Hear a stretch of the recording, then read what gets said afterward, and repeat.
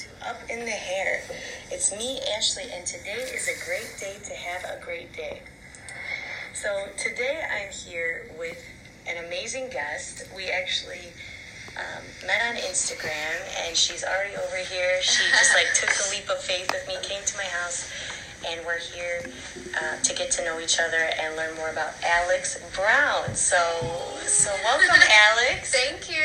I'm excited. I love podcasts. It's so fun, right? Yeah. It's so exciting. So, again, this is our first time meeting. So, why don't you tell me, Alex, who you are, where you came from, everything. So I am from Minnesota, a small town. That's where I grew up. And I moved to Chicago when I was right out of high school, a month out of high school, and I went to beauty school here in Chicago at Mario Tricosi Beauty School.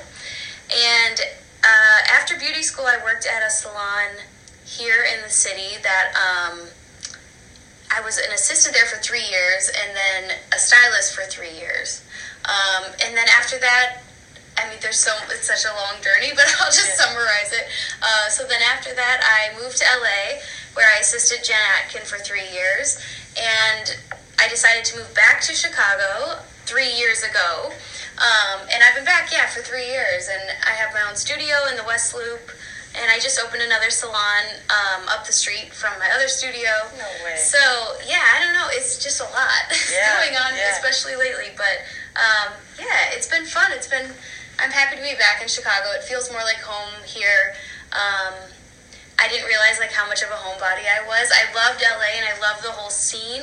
I just thought for the rest of my life, I think I wanted something that felt more normal to me. So, I'm back and life is good. Yeah. That's amazing. So you have one studio in the West Loop, and now you just opened a second down the street.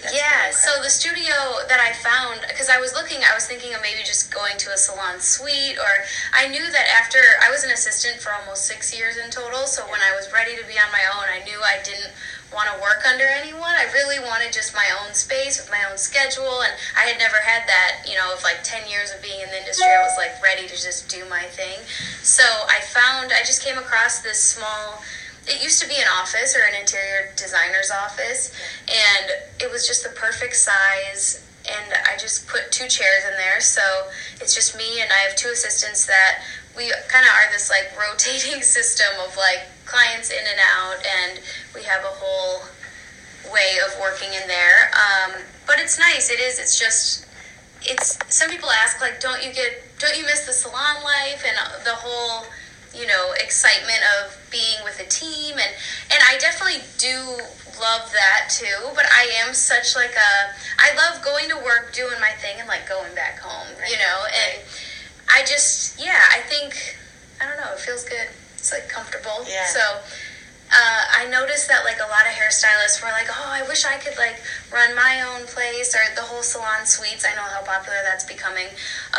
And so I realized that maybe I should open up another salon for other artists to work out of, and where they could do similar to what I'm doing, where they run their business mostly off of Instagram, and then they check their own clients out on their iPads, and it's just very their own boss. Sure. So I opened up a second salon with 4 chairs, and people just rent out of there. Oh, so it's nice. I'm like a landlord. Yeah. It's perfect, though. Yeah, it's good. Well, especially I think with the trend of suites and the popularity in everyone wants to be an entrepreneur, everyone wants to do their own thing. Yeah.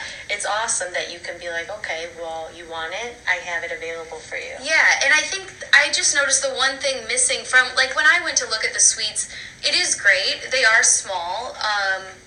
I don't know. It's you kind of get the salon feel, but you're still on your own in my salon. Yeah. That's awesome. But I love the concept of suites too. I think it's great that people can run their own business out of a little room, Sure. So yeah. I love it. Yeah. Okay, cool. So take us back now. Let's go back. So go back to why did you start doing hair? What made you?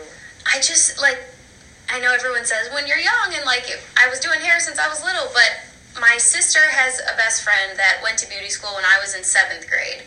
In 7th grade, it's you're kind of becoming a teenager, and you really love, if you're girly, that's when you really get into hair and makeup, I feel is middle school. Right. So, yeah, it was 6th, 7th grade, I noticed I would do my friends' hair when they came over to hang out, or we would do makeup in my bedroom, and I was always the one doing it on them.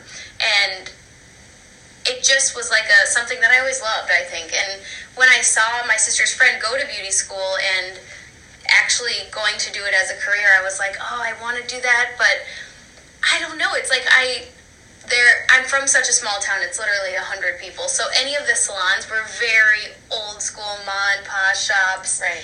There's 70, 80-year-old women in there getting their hair done. I didn't think it was cool, right? So I don't know. It's like I wanted to do hair, but I always wanted it to be something more than it was in my hometown. Sure.